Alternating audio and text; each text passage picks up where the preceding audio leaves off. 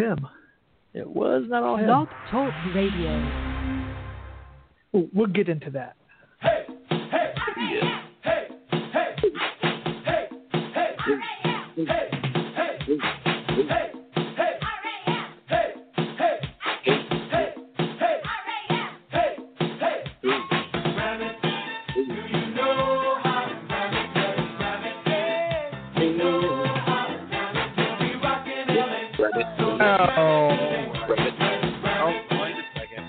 Still got duties. Ramick. Up on the Twitter. Getting beat like Folks. Doing a podcast is hard. Live. That means we're live. This is Big Bad Jackie, and I'm starting this off. The Rams get down to What's up, everybody? Welcome to another week of Turf Show Radio. It's your boy 3K at 3K underscore on Twitter. Joined tonight by two of my favorite radio co-hosts, Big Robbo at Seattle Rams underscore NFL. What's up, man? What up, everyone? We got Rams football to talk about. Rams foosball to talk about. IPA, Seattle. We got lots of it. And, of course, Myson Adiasor at MIGHTYORMISONE, Mighty or Myson. What's up, man? What's happening? Rams football. We'll say that with an asterisk. It's a beautiful thing. We have football. How about that? We have football. We'll be joined later on in the hour by everybody's favorite O'Coin of L.A., Joey O, L.A. Rams on your Twitter dial. He's got, what do we want to say, mitigating family circumstances going down. He'll be joining us in a little bit to talk about preseason opener. Before we get to that personal business, Robbo, you talked about some tacos. We were talking tacos before we got hot sauce. Corn tortilla, ground beef, cilantro, avocado. What else was in there? I already forgot. What was the rundown?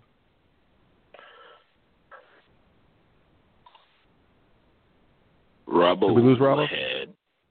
Uh-oh. No. Got that red New Mexico chili in there as well. That roasted red chili. That's right. You got the potato cheese. You got that lightly fried shell, so it's not too hard. It's just got a little shape to it. It's delicious. Yeah. Avocado with the lime. Love it. Can't beat it. It hits all the boxes. You got to have. You can go soft, but if you go soft, you still have to have some kind of texture. You got to have some kind of sauce component. It can be a salsa. It can be lime juice. That's fine too. You can always just go lime juice, cilantro, onion for the classic old school. You got to have some kind of liquid component. The protein's got to be on point, and you got to have something green, and you got to have some kind of a dairy. It can be a crema. It can be a cheese. Yep. That's a taco, man. As long as you got all those things, you get an A+. Myson, were you getting feelings over tacos over there? I heard, or were you just drooling? What was that? I heard noises coming out. Man, you know how I am with tacos, dude. I love being. That sounds. I was gonna say that sounds less like you want to eat tacos. Like, you know what happens when I get around tacos? It's just an evening. So this is how it went down tonight. I was I'm working. I'm planning on leaving early, so I send the wife a text, and it's usually Friday, and neither one of us really want to cook, whatever. It's like send her the text and say, what do we do for dinner? How about tacos? The response was, you don't have, you never have to ask me about tacos. We're good on tacos. So it was easy to do. It's always delicious. So way to go. Friday taco. As long as you hit all those check marks, you can't mix it up. You need texture. You need green. You need sauce. You need protein. You're loving life. Myson, what's going on, man, in the loo? Are you in the loo, or are you out on one of your Mysoni excursions? I'm in the loo. I'll be in the loo until the end of the month when I go to the Lake of the Ozarks. So until then, I'm in the loo. Ooh, I watched that Netflix. You better watch out there. Good show, isn't it? Really good show. That was a show? I thought that was a documentary. No, it's a show. Any? Oh, okay. I thought it was real life. Any random daily drama? Any tragedies? Any broken cars? Broken refrigerators? Broken bones, broken babies. Bats in the belfry. Just dropped my phone, getting out of the car. Bats in the house, Gatorade and the computer. Me and my little brother just went to the gym for 2 hours. We played basketball for 2 hours. I rushed home to get ready for the show, and I got out of the car and dropped my phone on the concrete, but that was about the worst thing that happened. Didn't even break, so boom. All right. Look at that. Look at that. That's a good sign. Didn't have a case either. No fights. I'm off no fights when you were hooping. Nah, no fights. It was me and careful. little brother 1-on-1. We had a side court 1-on-1 all day. That's right. With a 13-year-old for 2 hours. I'm a little tired. I might pass out. Well, you never know. Yeah. One-on-one's fine, especially if it's somebody you know. But when you go out and hoop, if you're playing with people you don't know, there's always somebody who thinks that's the time for a hard foul. And it's like, dude, why? Come on, man. You don't win any trophies for this shit. What are you trying to prove? We're just trying to hoop. Good to hear, man. You know what wasn't good to hear? The updates every 8 seconds from the Rams game in Baltimore last night. Because the more I listened and the more that my eyes saw, the worse it went. Here's my first question. It's a real simple one. Do you care? Do we even care about what happened? I don't think I do. No, not really. I mean, I'm mixed up. But go ahead, Rob. Go ahead. I mean, really. I mean, there was 2 starters? Jamon Brown, asterisk, that can be starter week 1, and for a little bit, Edicone, right? I mean, there are 2 guys out there. You had a bunch of guys who were fighting for the back end of the roster and special teamers to see what they could do going against Baltimore's number 1s. Sure, I mean, I get the panic and the annoyance of what they saw because you want to see your team come out, Super Bowl hype, whatever. But really, none of those cats you saw playing, other than Johnny Hecker, are going to be doing much this year. You hope, if all goes right, you hope you don't see any of those guys. So I mean, but that's the point. I mean, that's why I care. See, I don't care because it's like, oh, these aren't the starters, but then I do care because it's like these aren't the starters. Like people say the old saying is the backup quarterback job is the most important job on the team. Because he has to go in at a moment's notice and win you the game. You never know when he's going to get called upon. Nick Foles. And exactly, Case Keenum. So having a good backup is a big deal, and it's not just the quarterback. When I say that, I mean in general. And you look around and you say, don't have any good backups. The entire second unit looks to struggle quite a bit, and I like the fact that none of the starters played because the second unit got to play against the Ravens starters, who oddly enough for it to be so early in the preseason played quite a bit. So having your second unit go against the starters, you get to see what you're working with, and a little worried about depth. It didn't go well. In a sense, it was good because it gives the coaches something to look at from their guys who they're really evaluating. For sure. You're not evaluating Todd Gurley, you're not evaluating Jared Goff, but you damn sure need to evaluate, Brendan Allen and Sean Mannion and Justin Davis and Kelly. The offensive line. Everyone who's not named Darrell Williams and Cornelius Lucas. I mean, you have to know these guys. I don't know Ethan Westbrook's good game because Ethan Westbrook could actually start for quite a few teams. So I don't. I don't count him. He's not a backup. But he's not a backup. Tanzil Smart last year, he had a pretty good summer. Yeah. He started off all right, and then he kind of fell on his ass, and it looks like he's still on his ass. I mean, so it gave him valuable reps against ones where you can actually see, okay, individually when they look at the tape, who do we think measured up and who fell flat? And so I think it's not a bad thing. Now, if this continues throughout the preseason, the panic level is just going to rise, and it's going to be fun. For week 1, when nobody really played except for guys who they want to evaluate, I mean, you got to take it with a grain of salt. Facts. Yeah, and I think, a lot of good tape. I think the other reason I don't care was you could kind of tell in that first quarter because, I guess I should throw out a game recap. That first quarter was so bad that the Rams were down 17-0 at the end of it. In terms of the play calling, there was no impetus. There was no motivation to try to stem it. And I think the reason why was it doesn't matter if we win or lose the game. So on third down, you're not necessarily calling your best call to try to pick up the first. You're making some calls to try to evaluate some guys, especially because the first team offensive line is going against our second team offensive line was going against their first team defense. So you may be calling something. McVay may have wanted to see something from Tamarick Hemingway or from Sean Mannion, and not necessarily play calling the game to win, if that makes sense. And I thought, to me, that got real apparent in the first quarter, where if we were trying to win that game, you would have needed a hell of a lot more. What's the right word? Not necessarily panic, but okay, you got to make a change, and that starts on the sidelines with Sean McVay. Right. And that wasn't really the way he was calling this game. It was more a glorified practice session, which is exactly what it was. In terms of the game itself, for those people who haven't seen it yet, it didn't go well. Things started pretty shaky. Defensive drive that saw some mistakes. Troy Hill, who had a rough go in the first half, picked up a pretty dumb penalty late in the drive. They ended up scoring. Offense stalled out. You get kind of that avalanche effect, and by the end of the first quarter, it's 17-0, and just didn't gain any footing offensively throughout the game. A late touchdown was really all we had to show for it. Otherwise, the Ravens, after building up that lead, just kind of chipped away. Final score 33-7. The big stat takeaways: Sean Mannion 3 for 13 for 16 yards. No touchdowns, obviously, and an interception.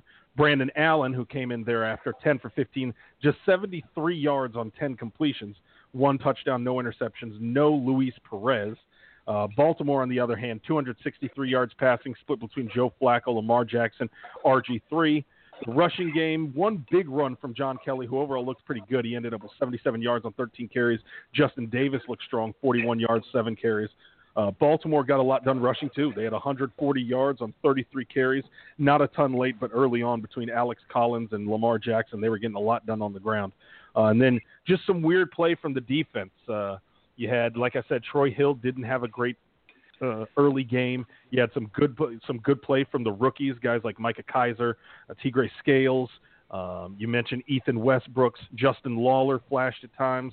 Curtis Michael, I thought, had some good moments on tape. So a lot of stuff from the rookies to really enjoy. I think it was some of the guys around them that you could make some questions about that need to get answered moving forward. But obviously a lot of the talk was on Sean Mannion. That's got to be the place to start. What do you guys – obviously we were talking about this when we were coming into the opening music, Robbo. What's your feeling on – whether this is a legitimate evaluation of where Mannion's at going into his 4th year, his contract year? How do you feel about him? How does this game jive with what you feel, and where do you think he goes from here, knowing that he's still going to get a hell of a lot of time this preseason? Yeah, I mean, how do I say this without pissing everybody off? I don't know that he was as bad as his numbers dictated. He started off the game 2 of 2 with a first down, Josh Reynolds. Then after that, and he wasn't throwing the ball downfield. So the knocks on Sean Mannion, if you want to look at what wasn't his fault. He's not mobile. He wasn't throwing the ball down the field. I mean, so I get that. He was missing guys when he had a chance. That's later. But so he goes 2 of 2, gets a first down, and then he goes Tamarick Hemingway drop, sack, bat a ball back in his face, flush from the pocket, and ball swatted away from behind. And then that just kind of was the theme of the night when he was out there. Darrell Williams was awful. The O-line, Cornelius Lucas on the other side wasn't much better. So he had some guys in his face, sure, and that's fine. But he doesn't excite you. I mean, there's nothing Sean Mannion does that just says, this is the guy. And I was actually surprised with all the draft picks that they had this year that they didn't go find a guy for McVay to kind of groom. I guess it's Brendan Allen, right? But I mean, they didn't go find, let's go get this guy. He could be the project guy. He could be the guy after Mannion next year, because I'd be surprised if they bring him back. Maybe. He didn't do anything that said, this is an up-and-coming guy that I'm really excited about, especially for his draft status. I would rather have a linebacker in that 3rd round spot that we could probably use right now over Sean Mannion. Sure. But everything that went, Rams, if you watched Twitter last night, you would think that the man was the worst player in the history of the game. I think that people were going in. Yeah, Rams Twitter was going in on him. Ooh, it was expectations of what this team has got going for them, and then not happy when he's struggling, which he did struggle because he had he started off 2 of 2. He had those guys around him not stepping up, and then when he had opportunities later in the first half, he's got Pharaoh Cooper going out to the sideline for a first down. He misses him, and then he's got Josh Reynolds open again on a 3rd down conversion at the sticks, throws over the top of his head. Yeah. Then he has that terrible INT, which was completely his fault. He throws it into triple coverage, underthrows the ball. Defender makes a good play. So Sean Mannion did not help himself whatsoever. His Here's a question: is he playing for his career? I mean, at this point, you said we don't know if he's even going to get re-signed. But is it fair to say that, Myson, that this preseason is really just the audition for his contract, whether it's with the Rams or somewhere else in the NFL? He's putting it on tape. I think without question that's the case because he's this is a preseason 4 for him, and he only has his preseason to go off of. He's had a mixed bag. Basically, in the 4 preseasons, he's had one really good one not so good one, and one that was just like, oh, okay, you're definitely a career backup, And so this one here, you're starting off and you're looking at that, and you're like, okay, this is horrible when you see just this past game. Now, again, it's only the first preseason game, and considering he is the backup, it's not like it's Jared Goff where he's the starter and it's the preseason. You're not saying, oh, it's the end of the world with that guy. But when you're the backup and you're in year 4, you could be drawn towards the end, It's especially as I said earlier, the old saying is the backup quarterback is the most important position on the team because when you are playing like this, what we just saw. Now, when I finish this off, I have an excuse for him.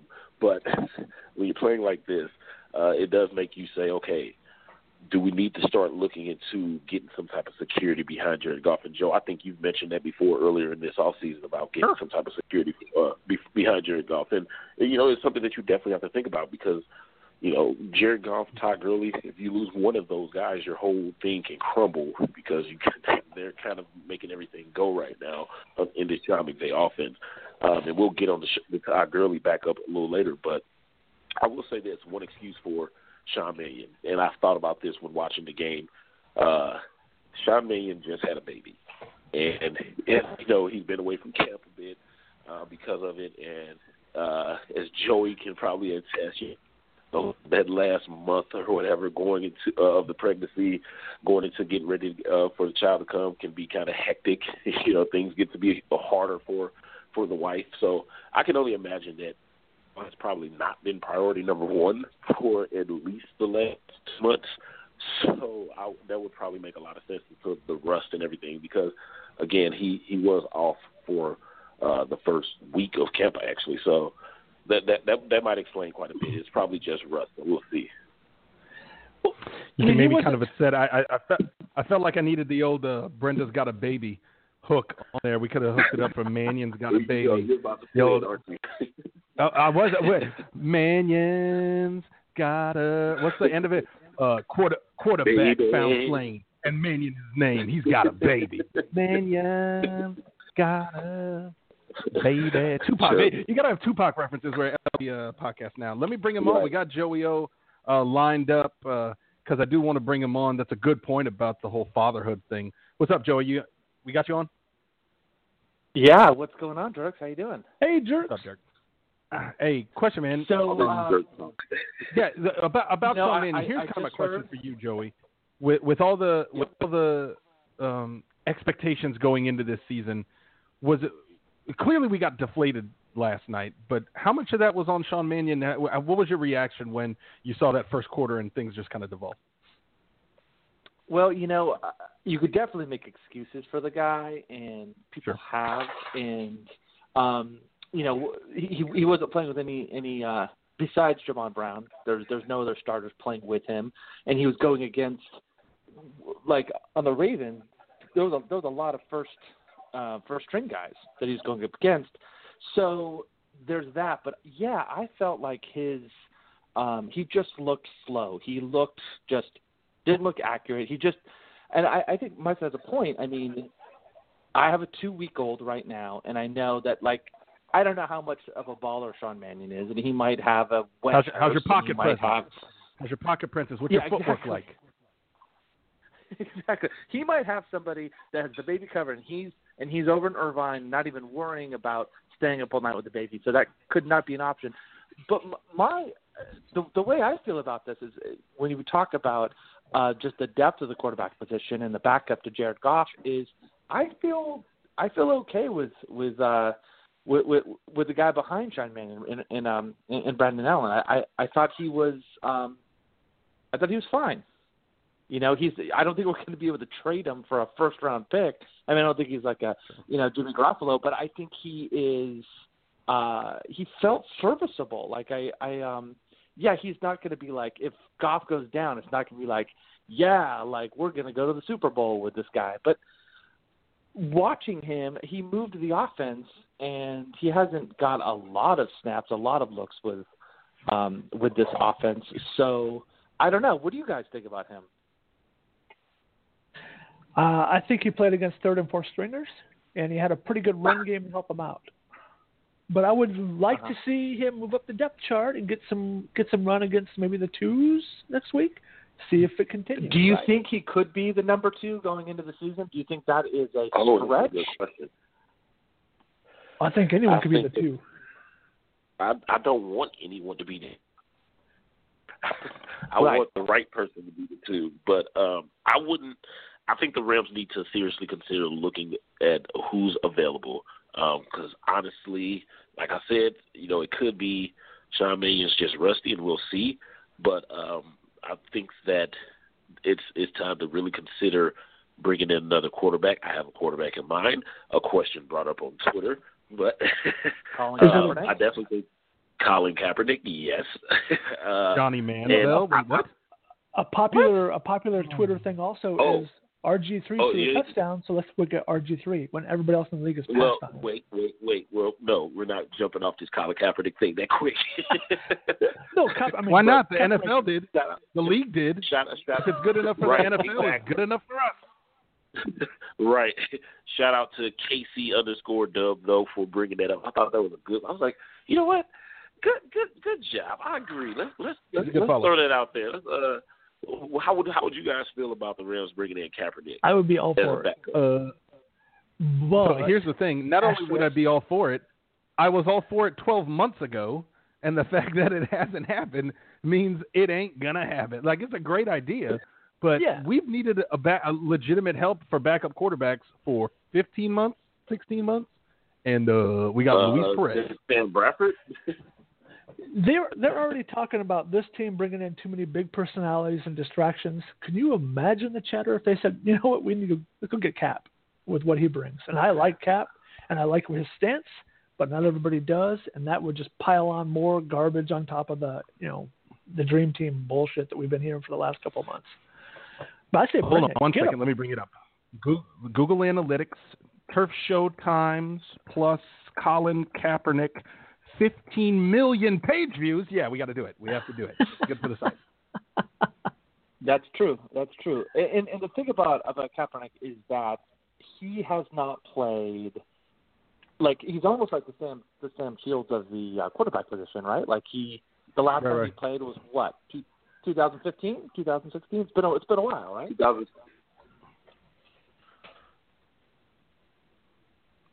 Something like that. He's been dealing with concussions from the alt-right. It's a different kind of ouster. I'd love to bring in Colin Kaepernick, RG3, Johnny Manziel, whomever, but I think there's just been this weird disconnect about the depth chart and about. Whoa. I would not throw Johnny Manziel's name out there. Let me ask you why. I get it. Johnny Manziel's wacky. Would you rather have Johnny Manziel or Sean Mannion as your backup quarterback? Give me Vernon Davis and let Johnny Manziel stay in the CFL. Give me Vernon as backup. Can Cooper Kupp throw a spiral? Johnny Manziel is I like trash. What do they? I would prefer Johnny Hecker over Johnny Manziel. Facts. Here's the only thing that, and maybe this is just me, that everything pre-Sean McVay has this weird asterisk next to it where we can sweep it all under the Jeff Fisher rug. I think the problem with Sean Mannion is you've got Sean McVay, and obviously the offensive line did him no favors. He's still got 3 games left in the preseason, and like we were talking about, he needs to make the most out of those with his employment on the line thereafter. I would be worried that if somebody like Sean McVay and everything that we have offensively supporting him around this team, off the field and on, and we got to see if the offensive line does a better job. If he can't elevate his play as a backup in this kind of a situation, where it's going to get better for him. And I guess the only reason I'd throw Johnny Manziel in there along with those other guys is he may be hot garbage right now, but I have a lot of faith in Sean McVay to make the most out of what he gets on the depth chart, whether that's guy number 1 on the 53 or guy at the bottom of the 10 on the practice squad.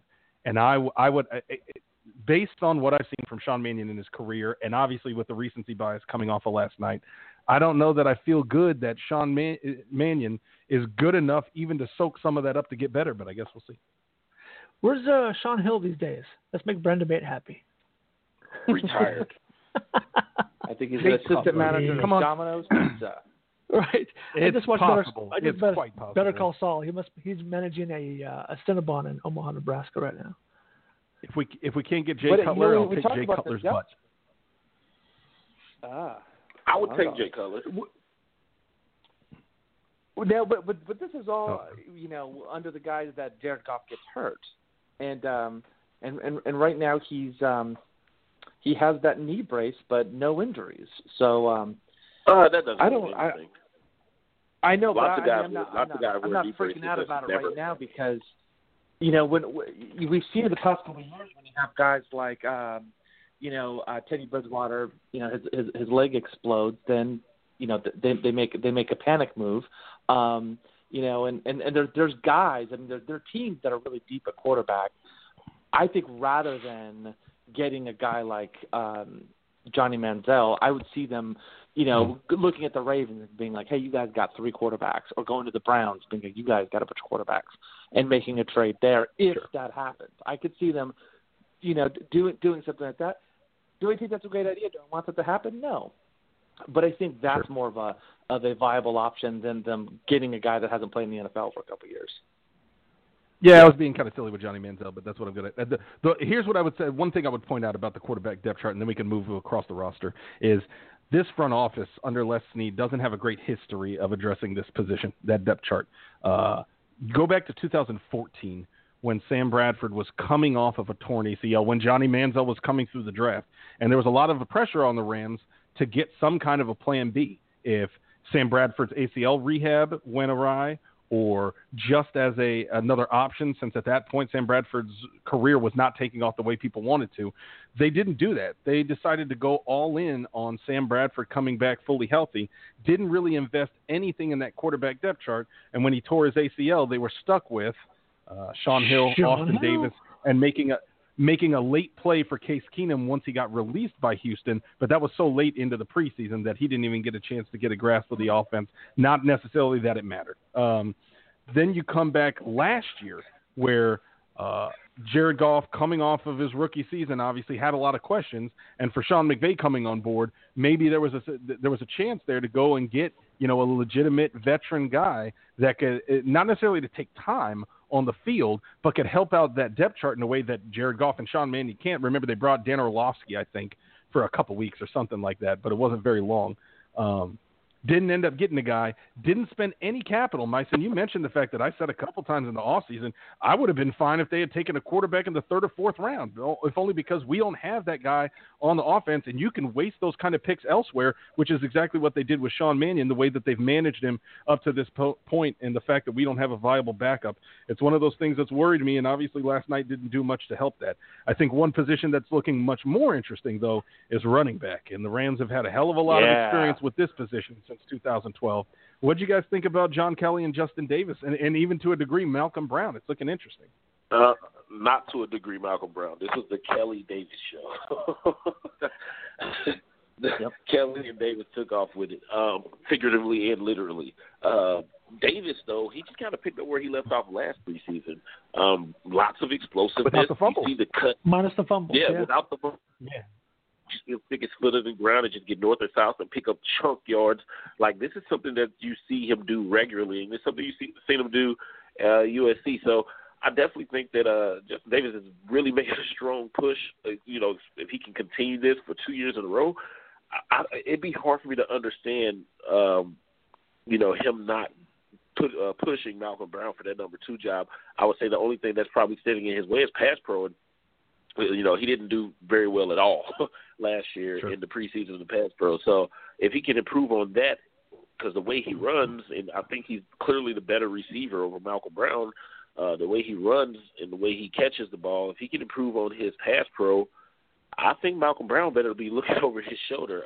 John Kelly, though, I almost said Jim Kelly. John Kelly, though, I like to cut back on his 40-yard scamper, but I think the 40-yard scamper was kind of like the highlight of the day. You know, he had that other good run, but for the most part, I think the 40-yard scamper was everything, you know, especially for him to have so many carries, only have 70-yarder, and, you know, you're talking about averaging like 3 yards a carry. So it is I thought he had a few decent runs mixed in there, but for the most part, Davis and Kelly, I think they outshined Malcolm Brown, even though he didn't have as many carries, especially Davis. Davis is just Davis.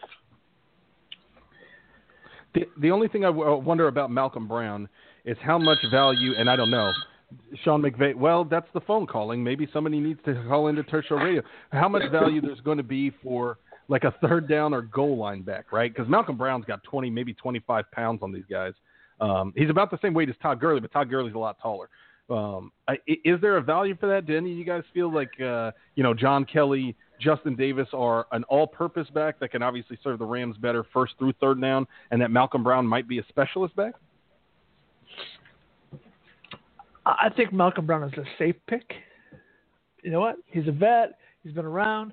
But realistically, how many carries are any of these guys going to get throughout this year? I mean, if we're relying on any of them to have meaningful carries, then there's a problem. Like, he gets back to this season and health. Same thing with Jared Goff in the backup quarterback position. I don't see much out of Malcolm Brown other than that we've already seen from Malcolm Brown. You know, he's Johnny on the spot. He's the guy you can depend on. You can just kind of go in and not screw it up for you. John Kelly definitely needs to work on his pass pro. I didn't pay attention as much for Mr. Davis, but I did watch specifically on Mr. Kelly, and boy, it was not pretty. So that's where those two cats have to pick it up and really do the work over the next couple of weeks to improve in that. Not saying they can't, but honestly, do we expect them to get many carries and much run other than, unless there's blowout action? I don't think so. So why not go with the up and coming guy and see if you can hit on something? Every time I've seen Davis play, other than the fumble problems, I've seen explosive runs out of the guy. He just kind of has a little it factor. And even last night when everything was struggling, he bounces out. Nice little 13-yard gain. It's called back on offsetting penalties. But you know what?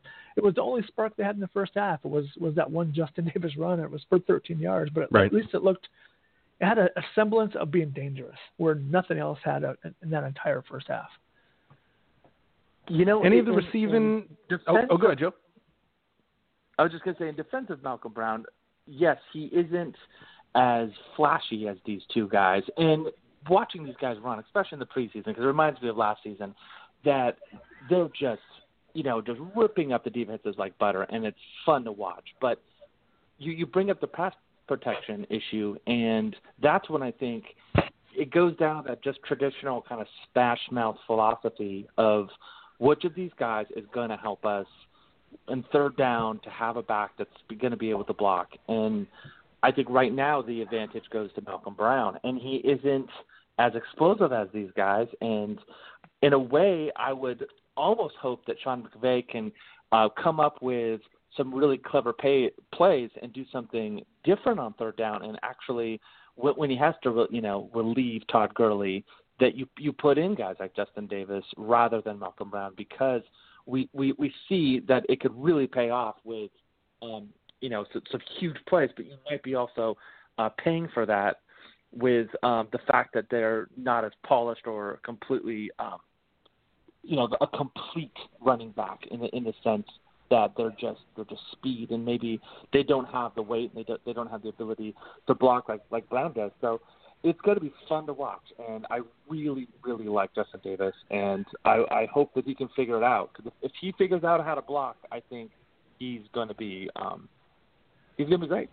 Well, I think Sean McVay did want to do that last year, right? Let's get a third down guy who can kind of come in and give us a little something, and then he got hurt, and that guy ended up being Todd Gurley, and he was pretty damn good at it.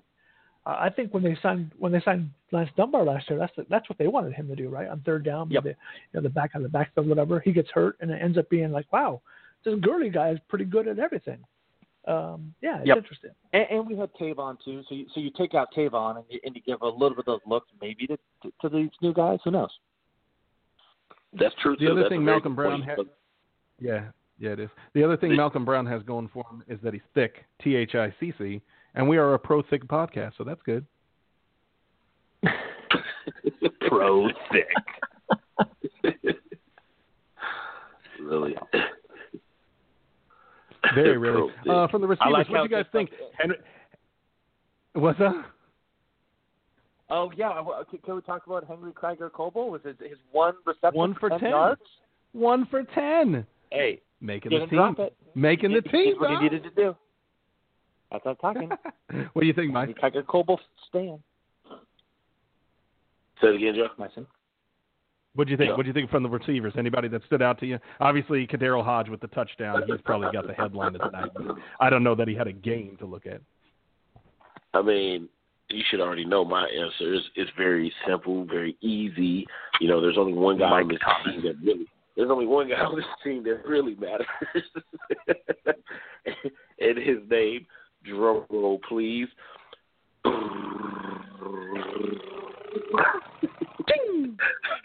You guys really gonna make me do my own drum roll? I need to get one.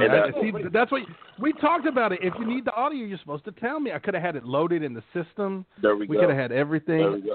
I got so much here ready to go. I do not have a drum roll. I'll put it on the list. I'll have it next time. We gotta have a drum roll. We gotta have a drum roll on deck at all times. But Mike Thomas, no question. And also Tamarick Hemingway. I wanted to see how well he moved around out there. I didn't really care about how many targets he got. Like when I was watching, like I was looking at the coach's film, and I'm just like, okay, how's he moving? Is he getting in out of breaks? Do he look comfortable on that leg? Because as anyone that's listened to me at all since scouting him, I'm a big fan of Tamarick Hemingway, and I'm still convinced that we're going to see him do some things this year. But yeah, Mike Thomas and Tamarick Hemingway, two guys I was looking at a lot. But overall, as far as you're looking for impacts or anything like that, no, this wasn't the game for that. This is a spread the ball around game. Do you think that they're going to keep giving looks to Mike Thomas in games? Do you think they're going to just try to see where Thomas fits in? Like, is he going to be above Josh Reynolds? Like, as far as the depth chart for the wide receiver goes, do you think Thomas is almost like four of these guys? I don't think Josh Reynolds has anything on lock. I really think the forced interception. I mean, I just it's hard for me to see how he could have anything locked down. Plus, Sean McVay really likes Mike Thomas. Really, really likes. And aside from that, Mike Thomas, I think Mike Thomas, one thing is clear. Mike Thomas' spot on the team is secure because Bones, he's in love with what he does on special teams. And personally, I'm in love with what he does on special teams as well. And I really think what he does on special teams as a gunner translates to him being a deep threat. His ability to beat a two-man press coverage as a gunner has really helped him thrive, beating guys in one-on-one press coverage and getting behind him as a receiver. So when you hear Sean McVay talk about him, he really has an admiration for him. So I think it's more so putting him in a spot to where if he's needed, he can step in. But I don't think Josh Reynolds has anything on lock. I definitely think that position is still wide open. That next receiver up position is still wide open. I don't think Darrell Coopers is so much into the conversation as it is Josh Reynolds and Mike Thomas. I think the rest of this preseason they're going to battle it out for that. And you know what? Josh Reynolds might not be battling for much over the next couple of weeks because he's got an ankle injury. That just came down. Right. That's true. I did see the note from McVay that he and who else? Somebody else was getting evaluated for injury. Peterson I already forgot. Had a knee. Kevin Peterson that's had right, a cornerback. knee, and Josh Reynolds has an ankle. Now we don't see it. We don't know the severity, but it sounds like could be something to watch over the next week or two. Yeah. About your boy Henry Krieger-Coble. HKC. he had him a catch in that game. He was 1 for 1. Yep. One target, and he caught it. 10 yards. First down. Well, you know what? Nobody Eager had more Krieger? than 3 targets. So it was spread around. Like, nobody was getting a lot of heat. Like you guys got, like, Hemingway only had 2 looks. And so it was a little bit kind of just like a wait and see approach to what these receivers look like. I just got to go to the next game before I could really have an opinion. Don't you think? It's hard to rack up targets when you're constantly shitting on yourself and going 3 and out and being rushed and flushed out of the pocket and balls batted in your face. I mean, there was no lot in the first half to evaluate on anyone past the line of scrimmage. Now, you know what that brings us back. When you're in the it goes back to what I was saying. When you're in the preseason, you shouldn't be looking for guys to make impacts and things like that. Of course, there's going to be those 1 or 2 guys every once in a while that just kind of pops up, and you're like, oh wow, I think a good example would be what is his name? The Giants receiver, Victor Cruz. When that preseason where he stepped up to the scene, everybody was like, geez, who is this guy? Then from there he became like their guy. Those things do happen, but for the most part, when you're watching these preseason games, you really have to watch it like a coach. If you're looking to see how guys are performing, you have to watch it like a coach and just go back, watch the game, and watch each individual player, on the play and see how they do. Like actually watch to see what Mike Thomas does or what Josh Reynolds does or Farrell Cooper and watch them individually. It may not be getting the ball on their route, but, hey, how well did they look on their route? And was they able to get the defender on their heels? And was they able to create any sort of separation? Because even though the ball may not come their way, they could still be in position to get the ball had it come their way. So just looking at those things and seeing the consistency in which they do it, it really gives you a good feel for where a player is. I agree 100% with that. And I was actually watching the game back today, trying to focus on certain players when I saw them on the field, but you can only see so much on the TV replay, right? So you have no doubt that the coaches are getting that coaches film, and there was position coaches. Yeah, you got to have coaches film. I forgot to mention that part. I misled. You have to have coaches film. Yeah, without a doubt. The other problem is, like you mentioned, there's just not enough snaps to go around. So if somebody's getting like 8 snaps, 10 snaps, 15 snaps, versus what you get in a regular game once you get 50 snaps, it's really hard to get a lot of quality play over and over and over versus somebody who may not get that quality play, but over the course of 20, 30, 40 snaps, get to that. But, yeah, it was a bad showing by the offense. But I think we know what that brings us to, Myson Adiasor. That brings us to... There it is. Yeah. The defense. I can make this happen. You just got to give me a minute. Defensively, I don't know. What do we want to start with? What stood out? Obviously, we had a couple good performances from some of the rookies. Who was your favorite rookie? Let's do that as a round table. You know what? Rookie, Micah Kaiser. Micah Kaiser. Ooh, Micah Kaiser. What you got? He was a guy. Micah Kaiser was a guy that when I did his scouting report, I talked about him pretty highly. I think that him and Avery Gentry, those two backers were the ones who I liked the most, really, just of all the linebackers. I thought they were both thought they both were highly underrated, like ridiculously underrated, and neither one should have lasted as long as they did. But I'm glad that Micah Kaiser did fall to the Rams where he did, because I personally felt like he was a late second round draft pick.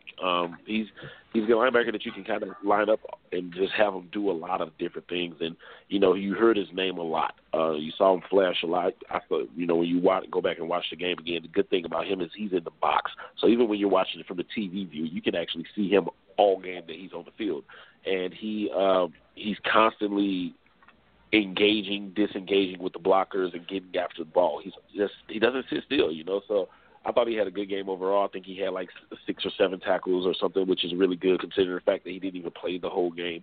And 7 tackles is like what you get when you play the whole game. So that production that he had in Virginia of being around the ball, you can see it carrying over where he's still always around the ball. He's going to load up on tackles. He's going to play the run really well, and he can rush the passer from the middle linebacker spot. So Micah Kaiser stood out to me on defense hardcore. Who'd you have, Rob?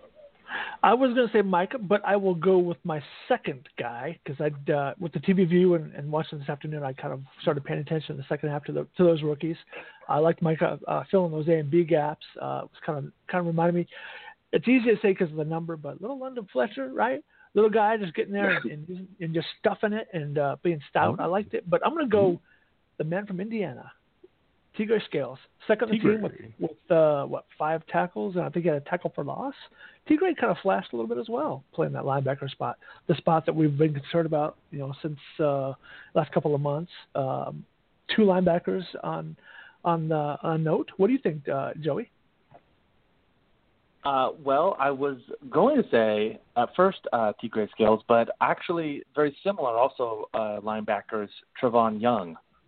I like the guy's size, and I was seeing him out there more than I thought out on the field, and he also had some he's.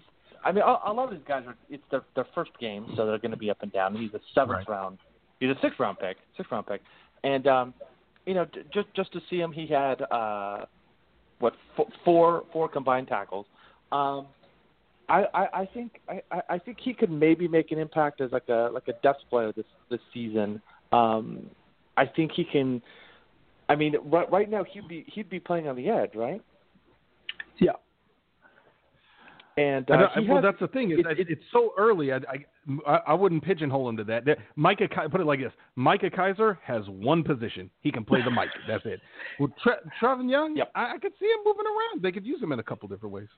Come on now, Micah could line up in that Von Miller role. Khalil Mack. Micah Kaiser has a 6-inch window. You can put him 3 inches to the left or 3 inches to the right. He's great at it. But he ain't going nowhere, man. He's got a world. Micah Kaiser is not lining up on your edge, which is weird. Never. He can really rush the passer, and it's so weird to me that he's good downhill. He's good downhill. I still don't feel like he's going to be a good pass rusher from the edge. But up the middle, which is harder to do, which makes no sense to me, he'll get after your quarterback, and it's freaky how good he is at it.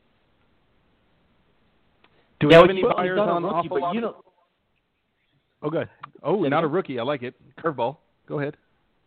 Oh well, I just the guy I kept seeing there a bunch is Bryce Hager. He was seemed to be just all over the place on the field. I kept calling his name.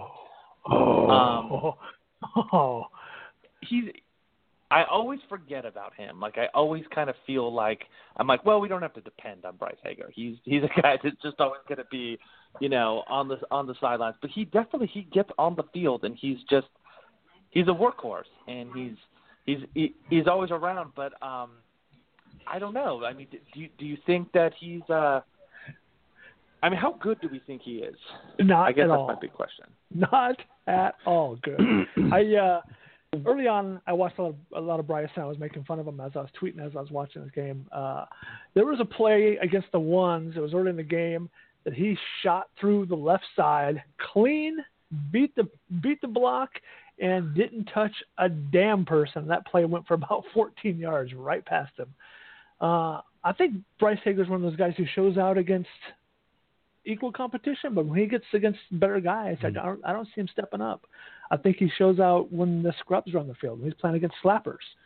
But I don't know. He's not my favorite. I would not be at all hurt when Brandon Fisher Jr. is let go in favor of some of these other young linebackers. Couple other rookies to remember. Justin Lawler? I was about to mention Justin Lawler. I thought he had a pretty good game. He flashed a couple plays.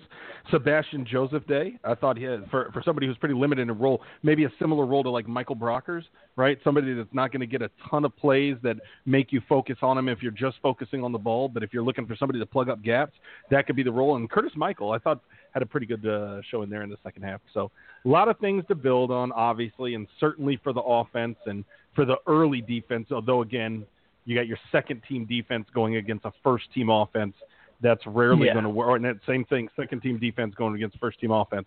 Rarely going to work out well, and it didn't, and we went from there. One thing that let's throw this around. I don't know where to start with this, but I think I might be worried more than the media sounds like they are. I'm really worried about this new helmet rule. Not because I don't like the rule, but I think I think anytime you come in and throw a new rule that A, is as subjective as this is for the referees, and B, that is this perjury, that has this kind of a penalty, I'm really worried about this. I was watching the Jets-Falcons game in the first half, and there was one that I was sure was going to get the flag. The Jets players turned around and were calling for it, and they didn't throw it. You got fans that are worried that their team's getting held every single play. You have how many 3, 4, 5 plays a game where you want an interference call and you're not getting it? How often are fans going to be calling for the defense to get flagged for a helmet first tackle? I'm really worried that this is going to take a lot of focus, and it's just going to be one of those things that doesn't add more good than it takes away from the game, and that's saying something because it really is trying to make the game safer. What do you guys think? This is going to be the new catch rule hot button, right? It's going to happen in a big moment when it's subjective and maybe late in the last game. Night. Just like last night when it was called on Marquise Christian, the offensive player lowers his head first. I slowed it down and watched. Christian comes in with his head low as well, but he hits him with the shoulder. He doesn't go with his head. He actually gets him with the shoulder. He's going to tackle. But the offensive player takes 2 steps, lowers his head completely. He's looking at his feet, initiates contact. The flag goes against the defender. Is it one of those things where it's automatically going against the defender because that's the nature of what they do? They tackle, they go in, and so that's the onus is on them to be extra careful about it. But I have a sneaking feeling we're going to hear about this all year long from every fan base in the league, and I can't wait to watch it happen and ruin someone's playoff chance. Just like Des Bryant and Green Bay, I have a feeling we're going to be talking about this sometime down the road where it's a subjective thing. There's no clear cut, yes, right or wrong, and people are going to be all kinds of pissed off about it. Joey, I think it's a bad rule. I think fans are going to hate it because a lot of these other rules, when you have pass interference or even roughing the passer, you can kind of see it a little bit more where you can understand, like, okay, it's slowing the game and it's hurting my team maybe, but fine. It's impeding the game to a degree. But this is something that is almost in direct contrast to what NFL fans are used to, which is guys smacking each other and hitting each other really hard and getting these big hits. And I think a lot of people are in denial about CTE. And I think that, yes, is it better for these players? Obviously. But is it going to be easy to digest? And I don't think it is. I think it's going to be one of those, exactly what you guys said, is that people are constantly going to be going, why did you call it then? Why did you call it at this time? It's just constantly going to be this weird subjective thing that's going to almost overtake the game. And then maybe in one way it's going to be good because maybe we'll talk about this more than the national anthem. But it just feels like it's a distraction from football. And their interest are, they have the best interest for the players. So in my heart, I like the rule, but it's kind of like what Joe said, that how is this, how is this really going to work? And I don't see it being successful. And I hate that you talk about the idea of people talking about it more than the anthem. I hate the talking about it from 2 sides. Number one is fans already complain all game. Fans complain all game that we're not getting called, that we're getting held all game, that the other team's getting called, that the refs suck, We're already complaining at what I thought were maximum values. Somehow this is N plus 10. The other part that I hate about it is this dumb thing that we're still doing this, where we act as if football somehow is soft, where you're seeing this whole make football violent again, or people talking about, it's flag football. This game is so fucking violent. If you're taking out one thing, we're taking out one little thing. We're just saying don't lead with the crown of your helmet, and you've got some people literally sitting at home that have never experienced an ounce of violence in their lives, complaining about guys who are throwing their entire livelihood at each other at full speed, at maximum physical capability. It's one of those things like, come on, man, that is not the angle. And I know that's just one of those things. That's part of what makes Twitter great, which is why it's horrible. It's an absolute cesspool. Myson, what do you think about that? You know what? I don't care. I really don't. Because here's the thing. They've been changing the rules so much now, and the players continue to try as best as they can to adjust. And for the most part, they've done a good job adjusting to these rules. And they're calling the game soft. I do agree that to some degree it is soft. And Joey was hitting on something there, saying that a lot of people don't believe that CTE is real. Let me tell you, it's very real. And aside from CTE, the problem with the concussions, like, me personally, I know for a fact that I can remember that I've had 4 concussions, and to now at 30, I forget a lot of stuff all the time. Like, my memory is just starting to fade. This is a person who never forgot anything when I was before. Like, I just can't remember anything, and I'm only 30. So yeah, it's real. Would I change it? No. And you ask any of those players, would they change it? No. They all would do it again. So my thing is, the risk, what's going on when you step up. Let them do it. But since they won't, that's just kind of what it is. They're adjusting, and they're still playing. The game is still doing really well. It's still the number 1 sport in North America. Yeah.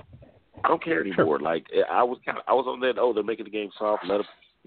It's just played out to me now. It's like, whatever. They're not going to stop because the lawsuits aren't going to stop. Right. And if the lawsuits aren't going to stop, then the NFL is just going to keep trying to change. They don't really care if the game is safe. They just care if their pockets is safe. So, it is what it is. It's a never-ending merry-go-round, and I'm just like, whatever. I'm tired of talking about, they don't want you to hit with your head. Your head's going to always make contact. It is literally impossible. It's unavoidable. Your head to not make contact in this game. It's impossible. And they're going to flag it, and it's going to be stupid, but what can you do? So I'm just dealing with it. I think you guys hit on something there as well. And forced stupidity, the American way. What you got, Robbo? I think you're talking about what they've instituted different rules, targeting rules, etc., and the players have adjusted or try to adjust as best they can. It's not going to happen overnight. But the reaction yesterday when the Rams were flagged twice in a row, bang bang, watching, because I wasn't watching the game time, I was actually traveling, and I was watching the reaction to the plays. People talking about this might keep me from watching the games moving forward. Bullshit. Sure. You might not like the change, but it's your drug. We're all addicted to it. We don't talk Rams football in June and July because it's not something we don't enjoy. Just like everybody else, you might complain about it, but you're gonna be back there on Sunday watching just like everybody else, and you're gonna be paying that money, and these boys are gonna be getting paid. So, complain all you want. It's just part of the game. It's just something the players will have to adjust to, like Madison said. Let's just move on and tee it up. 2 factors. Number 1, like you guys mentioned, they haven't had a ton of time. This rule got passed in March. They've only had 1 off season to work on it. It's only been a rule for. So think about OTAs and training camp. How different did teams around the NFL do anything different to train guys around this call? How much time literally did they spend on this? I don't know, but I doubt it was a ton. And this being the first preseason game, they haven't had a lot of chance to adjust. Individuals, Shamarko Thomas got ejected for the Colts.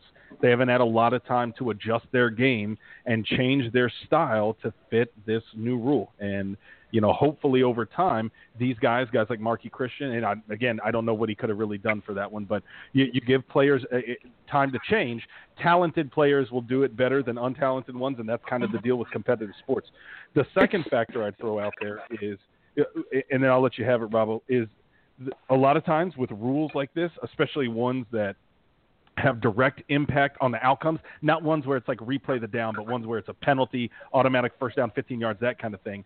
And in other sports where it's that same level of penalty, is you see early on, especially in preseason games, refs will call it a lot to try to get the players to adjust then when it matters less, so that by the time you get to the season, they don't have to call it as frequently. Where, the part of the reason where they were probably calling it twice in a row throughout the game and probably mention it to both coaches, to both teams in the pregame meeting, is to let them know, look, this is the rule now. We're going to enforce this, and you kind of force that adjustment on them now so that by the time you get to the regular season, you don't have to do as much. What you got, Ro? Yeah, I mean, you just hit on that. A couple of years ago, we had the new point of emphasis, and everything's it's overhyped in the preseason, and it's called. And as the season goes on, we don't even think about it. I think the teams this will really affect are the teams who are coached by aggressive guys like Greg Williams, the Browns. He values blowing guys up rather than making sound, fundamental tackles. If you remember a couple of years ago, the Seahawks and Pete Carroll released a video about how we teach to tackle. That they called it the hawk tackle. It's a rugby-style tackle. We go down the leg and you wrap up there. The head's not even involved. Teams and coordinators and coaches who coach that style of play are going to see it less often than guys who want the big blow-up splash play. I don't know. That's kind of where I'm at. I think they're going to figure it out. It'll adjust. I think it's going to take longer for those more aggressive Greg Williams types coordinators to adjust and deal with it than the other guys. But I also, like you said, see this going away a little bit sooner rather than later once the game actually starts to count. Let us pray. Onward and upward, we got training camp practices. Well, we'll see. Tomorrow, Saturday, Sunday, Monday, we got a threesome of practices. They'll get the day off on Tuesday. Then we get a Wednesday, Thursday dual session. Those are the last practices. So we've got these 5 practices are the last practices of training camp heading into next Saturday's game at the Coliseum against the Oakland Raiders, a classic L.A. area rivalry. Joey, what do we need to do between now and then? What are you looking forward to between Raiders and Rams besides definitely going to the Coliseum with your baby child near Raiders fan? You know what? I'm pretty pumped about it. I mean, you know, we talk about fights in practice, and the Raiders are they're a team that fights, right? Or at least their fans do. Never. But never. It's going to be good to see. It's going to be good to see everybody in the Coliseum, and I really hope that we just see some more of like the ones that, you know, out there. And I want to see. I want to see how Robert Woods is. Is he going to play like, you know, the guy behind Brandon Cooks, or is he going to, you know, play more like the alpha dog and, you know, really get out there and be the primary receiver? I want to see just how the chemistry goes with the offense. So I just want to see more of the stars and just see how it's all going to mix, because we've been talking about it so much in the offseason as far as all these pieces, you know, being put together, and I kind of want to see how it all cooks together. Yeah, Myson, what do you want to see this week and into next week? I want to see improvement. I want to see the second unit. You know, in all seriousness, you know, I mentioned it earlier. It's a good thing that they got the opportunity that they did, because you don't often, as the backups, get to play against the starters that much, and especially when you're talking about not being the dummies, the tackling dummies or whatever, like you are in practice against your own team. You know, this is live game action against a different team. You get to get valuable reps. These are the games where when you get cut, another team picks you up. You know, and I want to see guys improve, because the thing is, Rob mentioned it earlier, how many carries are you expecting a Justin Davis or John Kelly, Malcolm Brown to get? You know, you're not really expecting a lot. But the thing is, if something is to happen where they have to step in, you want to feel that comfort of, I know this guy can get the job done. One thing about the Eagles last year, aside from quarterback, we know what Nick Foles was able to do. Aside from quarterback, I felt like they was the deepest team in the league. They just had depth everywhere. Every time somebody got hurt, it didn't matter. Next guy was up. You know, their running back room was probably the deepest in the league last year. Receivers were just popping up out of nowhere. You know, when Zach Ertz was hurt, you had the tight ends. They had 2 or 3 tight ends just come out of nowhere. You know, the depth was there, and I think that was the key to them being able to have the run that they did. And if you look throughout history, every team that's been able to do it, it's been depth. The Rams, their Super Bowl happened because what? They had depth. They had a quarterback that could get the job done. You know, so who ultimately ended up being a Hall of Famer, but nevertheless, he was able to get the job done. That helps. The guy that you thought was your guy, you know, the guy you thought was your guy got hurt. You know, so you want that depth on your team. You need that depth, and that's all I want to see is just a few positions get a little bit better. So this season could be Sean Mannion's Hall of Fame career maker right here. Yeah, yes. Put it down. We will rally behind Sean Mannion, and we will play good football. Myson, give me 1 or 2 good names that that you're going to be paying attention to for the Raiders game. But wait for it, and then give me your name. Oh, yeah! I had a good long one there. I'm looking at Tamarick Hemingway, and then I'm also looking at I'm looking in our secondary, because I really am questioning once we get past Nikhil Roby-Coleman, who's going to step up, because you know we have those top 3, but like I said, it only takes one instance for somebody to be needed, and so I'm wondering. And I know we have Sam Shields. I'm really interested to see how well he shakes off the rush. You know, I didn't get to see a lot of him in this game, so let's see what's going on here with Sam Shields. But then also let's look at some of these other guys, these young guys.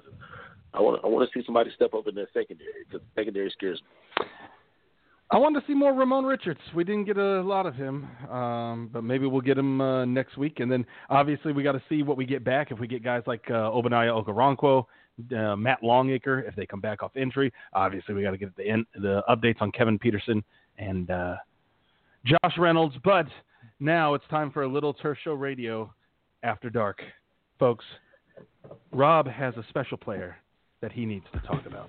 It's one that evokes certain feelings. Yes, I'm talking about Rob's feelings of Cooper Kupp. Just one man who really brings it every game for me. Brings me to that special place, that special feeling, that cupness that just makes me feel warm and special inside. Watching 18. 2 men, 1 cup. The Cooper Kupp show. You know what? We had a couple Baltimore guys call it out in the 2 practices. He was just kind of torching everybody. Nobody could stay with him. They ran a play, scored a 40-yard touchdown. They called it back. They ran the same damn play. He torched him again. I want to see how my boy Cooper Kupp is going to mesh, not having Sammy out there, but now he's got a guy who's a little more similar to himself and more of an inside thought. He and Brandon Cooks and that wide receiver core. I want to see the cupness. I want to see how that cup comes forward.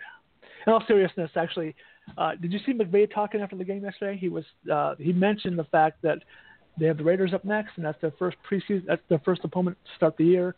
So I'm really not sure how much we're going to see of anything out of the Rams other than vanilla, because I don't think he wants to tip his hand to nothing. He mentioned it in the post game last day, so it's not something that he had planned. It just kind of came off the top of his head. I really don't know how much we're going to see out of anything coming up this week. I mean, they have to do something more than they did yesterday, but I don't think we're going to see anything special out of these guys. I wonder if McVay, you have a thought on that, Myson? Do you think Sean McVay is just going to dial this thing back next week? Who cares how much the Boo Birds come out? But is there some truth to that? Yeah, there is. I mean, Joe hit it right on the head. It's not about necessarily trying to win or show your hand or anything like that. Our teams aren't going out there trying to see how many trick plays they can pull off. It's an evaluation season. And a lot of people hate the preseason. I personally think that that's silly, especially if you're a Rams fan. If you've been a Rams fan for at least 20 years, you should love the preseason, because without the preseason, there would have been no Kurt Warner. Without that, we would have no Super Bowl in the last 20 years. So people say they hate the preseason. I'm just like, without the preseason, there's no Tom Brady. There's no Terrell Davis.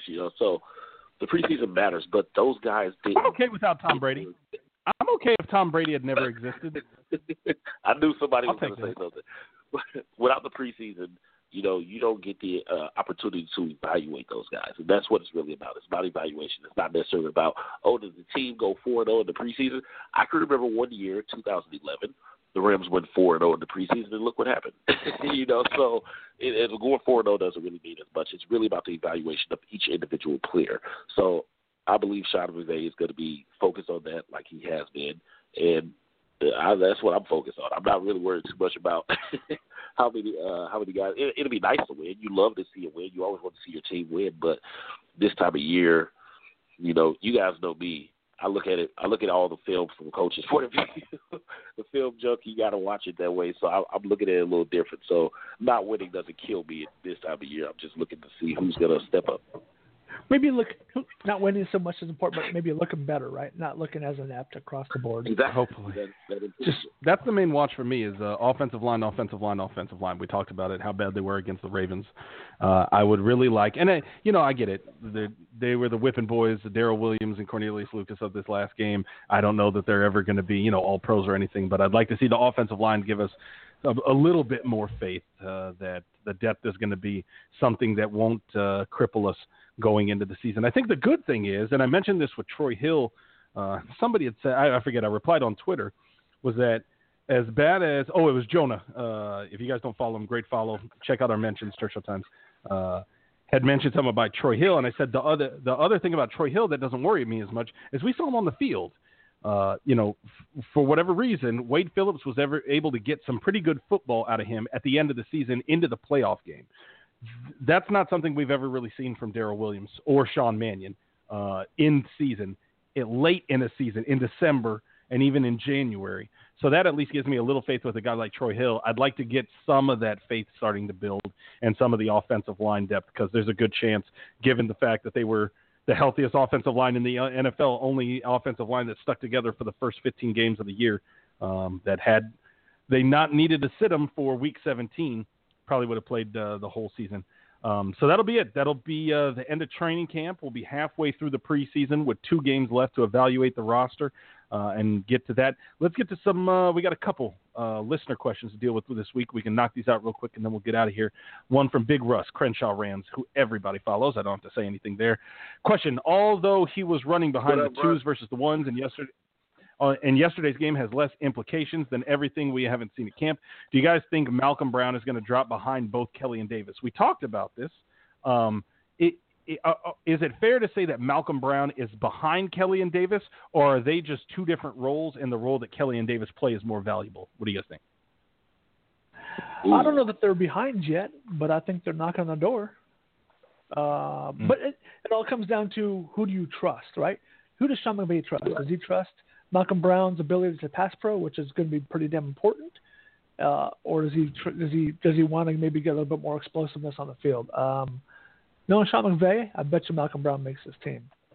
Not saying he won't, but I bet you I don't know that they're going to cut him just yet. We'll see over the next couple of weeks if the guys can improve on their pass pro and get their technique down or whatever. They have that explosiveness that Malcolm doesn't have, but right now I still think Malcolm's got the number 2 spot. Misa, what do you think? You there, or you going the other way? You know what? That was a good, it was a good question already, but I like the way Joe phrased it, and that kind of made me step back and say, "Oh, you know what? That's a good point." It's hard to say. Like, I could honestly see Malcolm Brown, Kelly, and Davis all being on the depth chart together. I could definitely see us keeping 4 running backs. The order, though, because I think that Kelly is sort of a mixture of Davis and Malcolm Brown. You know, he's a lot more physical than his size would lead you to think. He's not quite as quick as Davis, but he has that cutting ability that Malcolm Brown lacks. So he's a mixture of those two. However, I think that, you know, the depth chart put out with the Rams, even though the first depth chart is never really that accurate because the Rams starters are so locked in, I think that the depth chart is actually pretty accurate for what we'll see during the season. And I think right now Kelly is number 4. Do I think he has a chance of passing up Malcolm Brown? I don't know. It's going to be hard. I think 3 preseason games left. 3 preseason games left. I know, but I think Justin Davis has a good possibility of passing Bubba. Malcolm Brown, you know, in this league, you have to be able to protect the quarterback, and his pass pro is solid, you know, and that's the thing, you know. Can Justin Davis and John Kelly step it up in that area? So we'll see. But right now, I'm saying no. I'm saying Malcolm Brown holds on to it. Thick. Next question, Mr. Moogly, a.k.a. Gary. Considering Mannion's performance, is there still time to consider picking up a backup QB in free agency? I will change this question. You guys can answer his question or mine. Here's what I would ask. You've had all offseason to do it. Why would the Rams, having decided to stick with Mannion, stick with Brandon Allen, and add Luis Perez, find someone or think about bringing in someone now versus doing it, you know, at the beginning of OTAs where they could have gotten the guy into the system? Why would it make sense to do that now versus doing it then? Is there any reason to do that? Yeah, Tom Brady's cut in a couple of weeks. Oh. All right. 2 Tom Brady references in one episode for soup. I'm kind of with you on that one, Joe.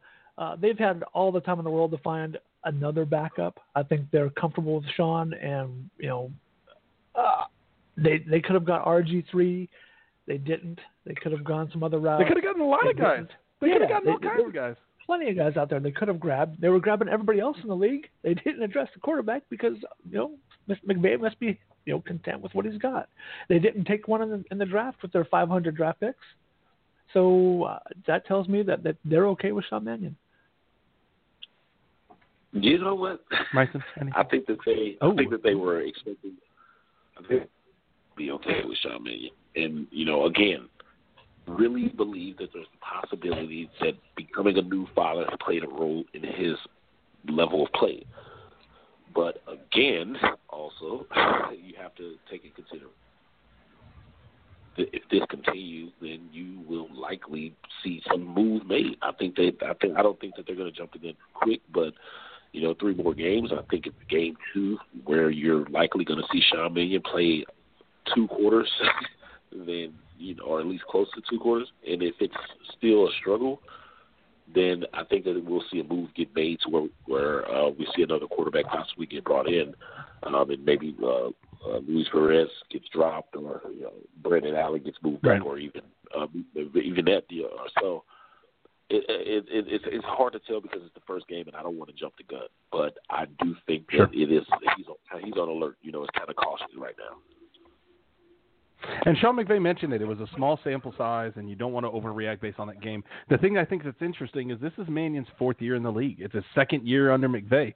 It's not as if he hasn't seen him enough, and the fact that he wanted to stick with him. And like Rob said, they didn't explore any other medium value options, I think tells you just the kind of faith they have in. We had one from Daniel Pepper here. Do you think that Joe Noteboom is the heir apparent to Big Whit, Andrew Whitworth? Also, what do you think our biggest needs are right now? I'm going to push that second one because I think obviously it's too early to know much about Joe Noteboom. What do you guys think? And obviously recency bias based off the game. Are there any positions, maybe it's quarterback and that's standing out the tallest right now, any positions that you're worried about in terms of roster needs? I'll throw it. Edge. We're still looking at edge. I mean, I didn't see much from our edge guys last night. Sansom Edcom played a little bit. I saw him flush Flacco. That's the second play of the game. Tenzil Smart got way out of his lane and let Flacco escape for a modest 3 or 4 yard gain. But other than that, I saw the same move from that cat. Every move was speed right to the man's midsection and get locked up. When I was at practice a couple of weeks ago, I didn't see a lot out of him there either. So that's the man I'm looking for. I think they're still looking for something there. Now we'll see what happens when the season happens. Junior Gillette still says he's going to Cali. That name is not going to go away anytime soon either. But just like the quarterbacks, Junior's been sitting around for a long time. They haven't called him up yet. So. I'm still concerned with the edge pressure. It's going to be pass rush by committee. Obviously, that changes when Aaron Donald is in there with Mr. Sue. But right now, we don't have both of those men. We have one, and Brockers will get some of that as well. But you still need some edge pressure. So that's kind of where my biggest concern for this team right now is pressure off the edge. What do you got, Mice? You know what? I'm not worried about the edge, to be perfectly honest with you. Yeah, I'm not, because if you know Wade Phillips' defense and you know how it works, the pressure's going to come. It's going to happen. So I'm not too crazy. I'm not really tripping off of that. Even last year, you look at how things turned out with just the overall sack production. They were from everywhere. There was no dominant person going to get sacks. They were just popping up from everywhere. And I think it'll be similar to last year again this year, and it could be even better with some fresh legs, out there, some young fresh legs. Shot at Robert Quinn. I'm not really worried about it. Yeah, That was not a shot at Robert Quinn.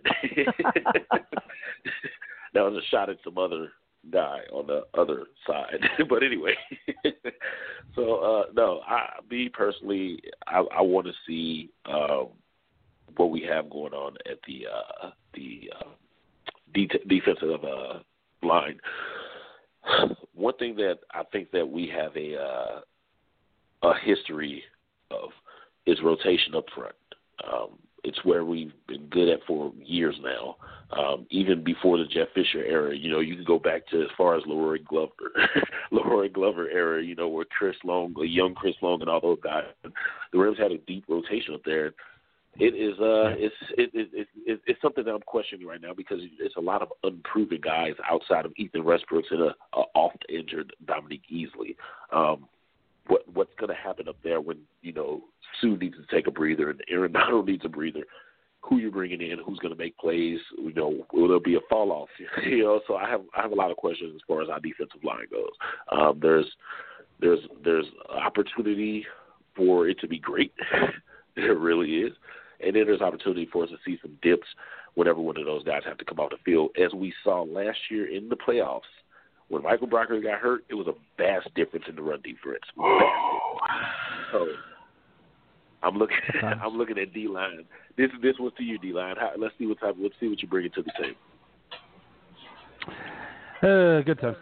I think the interesting thing is you look at Obanai Okoronkwo, Matt Longacre, who I mentioned. If we're looking at the edge, the Rams have some out there. If you're looking at D-line, they got a bunch of rookies. You're looking at John Franklin, Myers, Sebastian Joseph Day.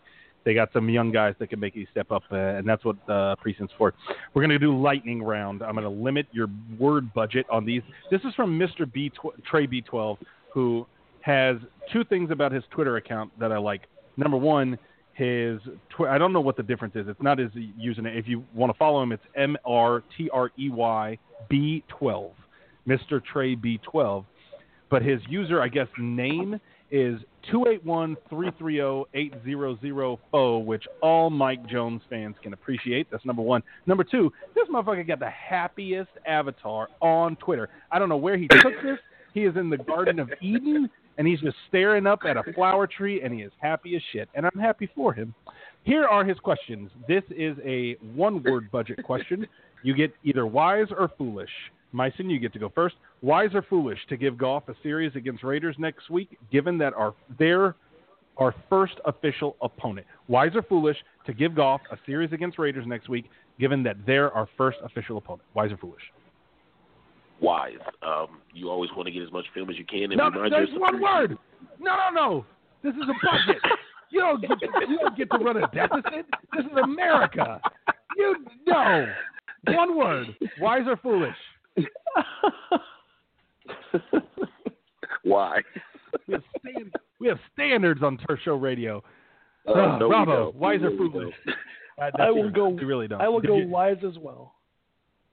What were you going to say, Myson? I'll give you an addendum. I need Professor here as our official Turf Show Radio lawyer. What were you going to say? It's the preseason. We're not going to show our hand, but you do want to get that.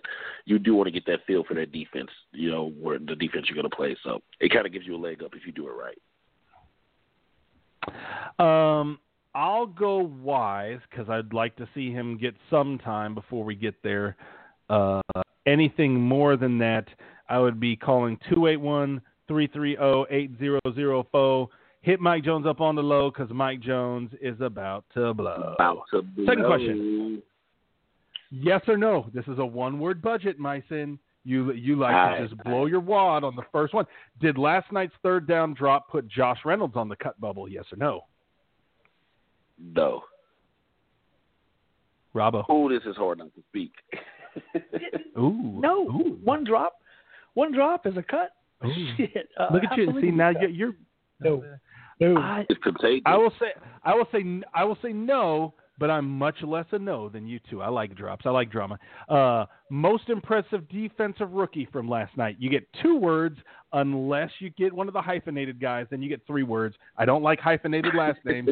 Pick a last name. You don't get 2 of them. That's cheating the system. Most impressive defensive rookie from last night. Micah Kiser. Ooh. Micah Kiser. Micah Kiser. His follow-up, does Kiser have a chance to start, yes or no? Yes. Ooh. Start week 1 or week 8? That wasn't the question. No to week 1, I yes like it. to down the road. All depends Questions on are hard. Corey Little. Last question. Does the ACL injury to Washington Redskins running back Darius Geis, sadly LSU running back who is already out for the season, does his injury make us more cautious about playing our starters or business as usual? So you get 3 words here: playing our starters or business. You're supposed to make these rhyme. So like playing our starters or cautious at harders. That was really bad, but it's supposed to rhyme. Playing our starters or business as usual. What do you got, Mike? Playing our starters or sit them harder.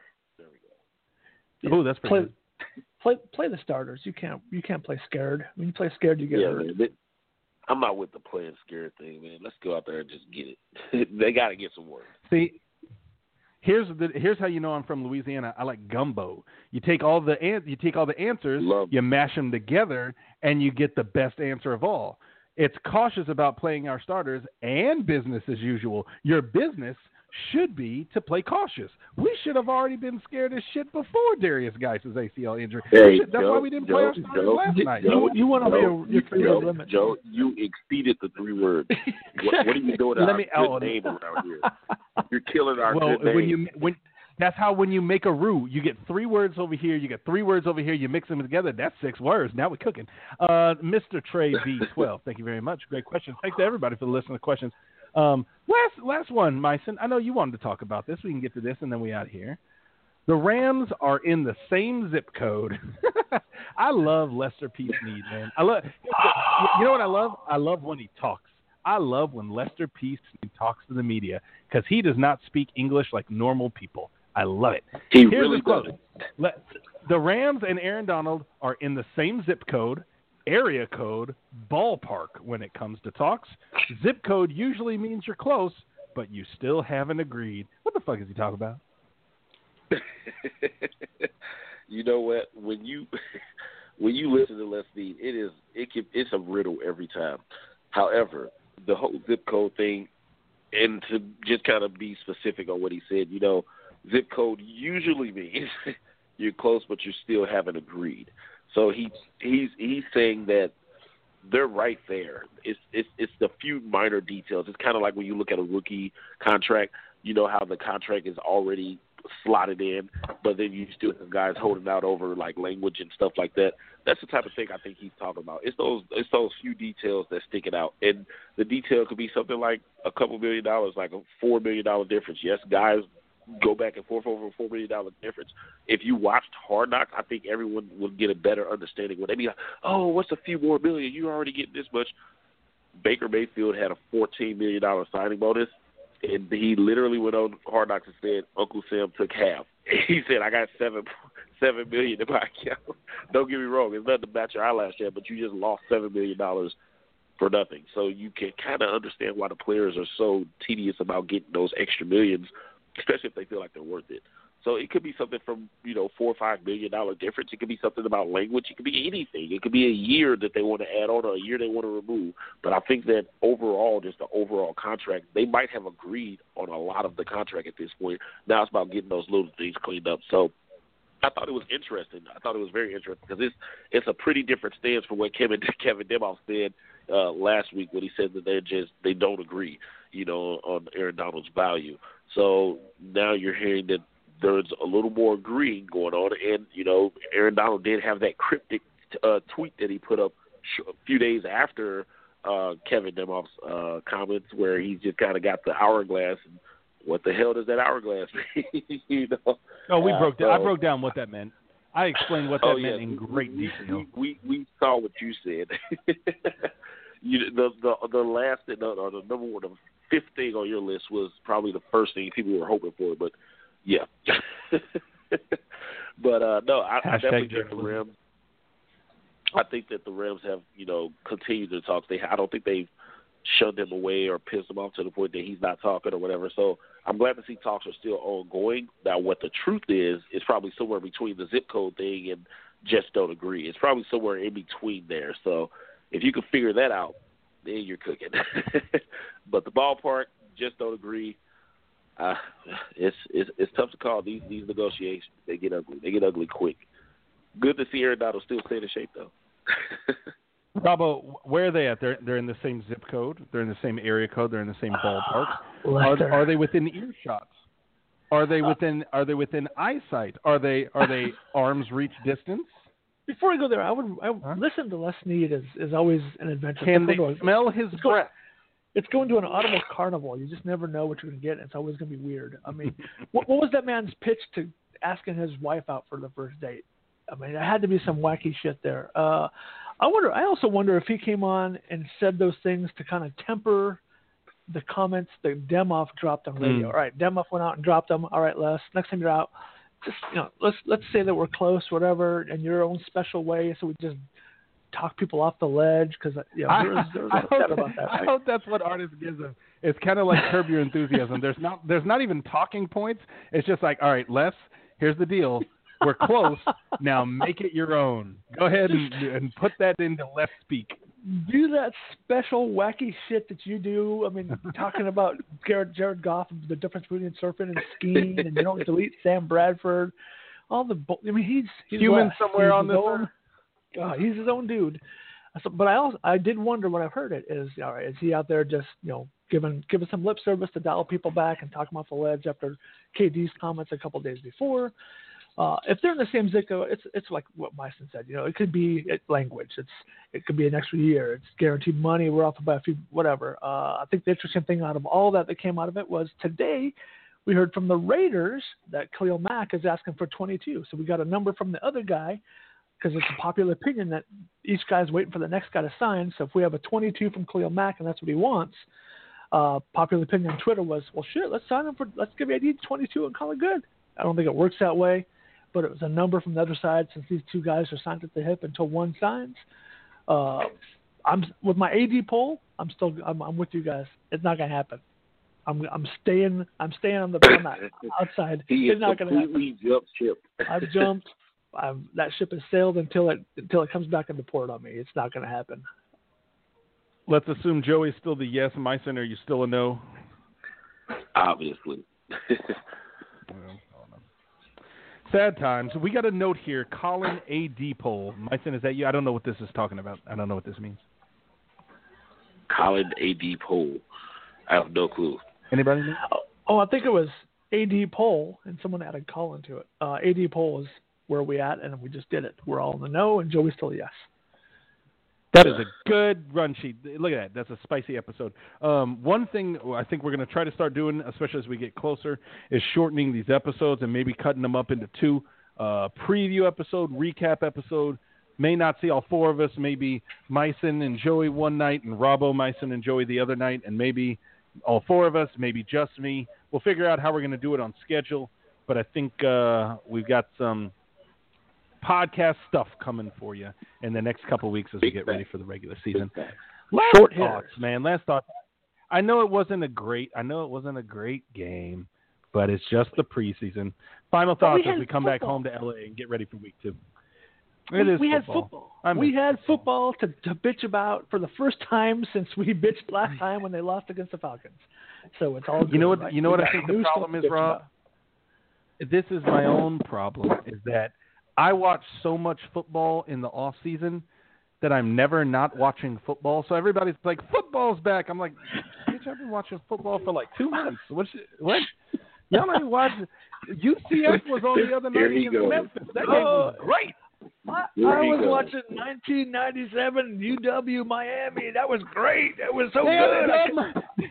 They had Miami Notre Dame on 2 weeks ago, 96. You were a different breed, Lewis, my friend. that game was great. No, sir. I'm out. I'm not. I don't think I enjoy the whole football is back thing as much as most people, but I try to surreptitiously because I know how important it is and how enjoyable it is for everybody to have football back. So, yeah, football's back. That's a good thing. And I'm glad to have it. Myson, what you think? Week 2, what you looking for? What do you need? What would make you happy as we get through this heading into week 2? Oh, what would make me happy? If I'm watching the game and I see the backups play the starters again, and I just see John Kelly or Justin Davis tearing them up, then I'm like, okay, we have a backup that we can use. Or if Sean Mannion steps up, or somebody, one of the backups plays against the other team starters, and they're just eating them alive. Oh yeah, that'll put a smile on my face. I'll be a happy man then. Also, real quick, Big Sean, let's get it. Real quick. Listeners, be on the lookout. And go for it. It's going. It's in the background. Be on the lookout. That's a teaser. I need it. Listeners, be on the lookout for a post on the site, giving you the chance, as you know that we've done before, to come on the show, chat it up with us. Make sure you're paying attention because I'm going to throw that out there soon. Coming. We're going to talk football. We're going to talk Rams. We have a good time. That's made for you, Russ Crenshaw. That's made for you, Russ. You listen every week. I'm calling you to you, Russ Crenshaw. Holler at me. Get on it. This is made for what are called in the radio world, it's called the P1s. This is your top tier listeners, people that listen every week. I know you guys do. We got the most listened to Rams podcast on these internet, so I know there's a ton of y'all. But some people are listeners. Some people are listeners and talkers. And for those of you guys who are both, we want to hear from you. So holler at us. That's coming. Whoever Meissen wants to do it, because that's a Meissen project. We're fun people. We're nice people. Come on. We won't follow you. We won't bug you. You can come on. Talk some football, talk some tacos, talk some Cooper Cup, talk some. Oh yeah. Ooh, you know what we can talk about? Oh, we can talk about sexy sax solos. Oh, there we go, man. There we go. Cooper Cup, new father, is coming at you with that new dad look in his eyes. Yeah, Cooper Cup, Washington. Gonna have him in the Coliseum. We can do it. Yourself. 80K strong. Oh, Cooper Cup. Oh, I like it. Yeah. Hit us up. 5 practices less than training camp. Raiders next weekend. We'll holler at y'all. Touch Show Radio. We out. Peace.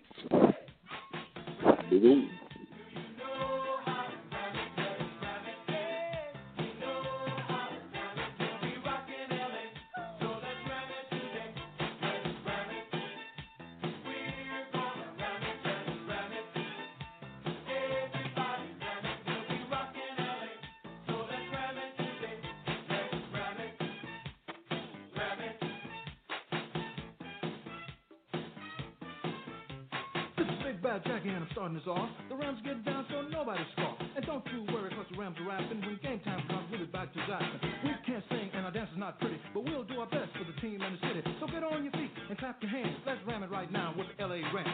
Hollywood, Hampton, Dodge City tough. If you throw it my way, it's gonna get rough. I like to ram it, as you can see. Nobody likes ramming any more than me. They call me Jeter, nobody dresses sweeter. But under this cool is a quarterback mistreater. I come from the air, looking for the sack. I don't stop coming till I put them on the back. This is limousine with it, my moves are like dreams. They call me the demon on special teams. I know how to rock from the toes to the head. When I pull the trigger, I'll knock you dead. I'm a mountain man from West VA. They call me Herc and I came to play. I learned long ago to ram it just right. You can ram it all day and ram it all night. Ram it. Do you know how to ram it? Let's ram it. We know how to ram it. We'll be rocking LA. So let's ram it today. Let's ram it. We're gonna ram it. Let's ram it.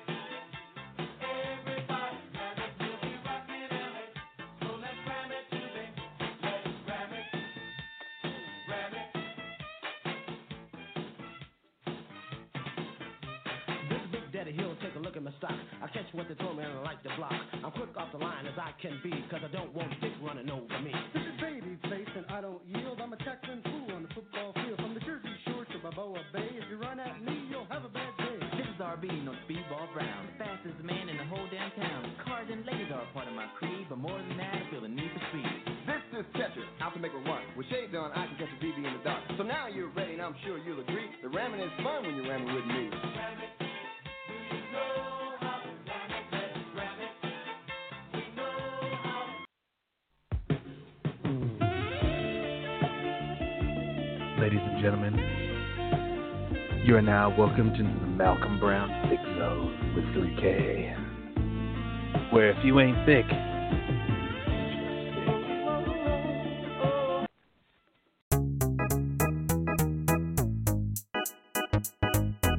Hey, I'm Anil Dash, and I'm the host of a new show called Function from the Vox Media Podcast Network and Glitch.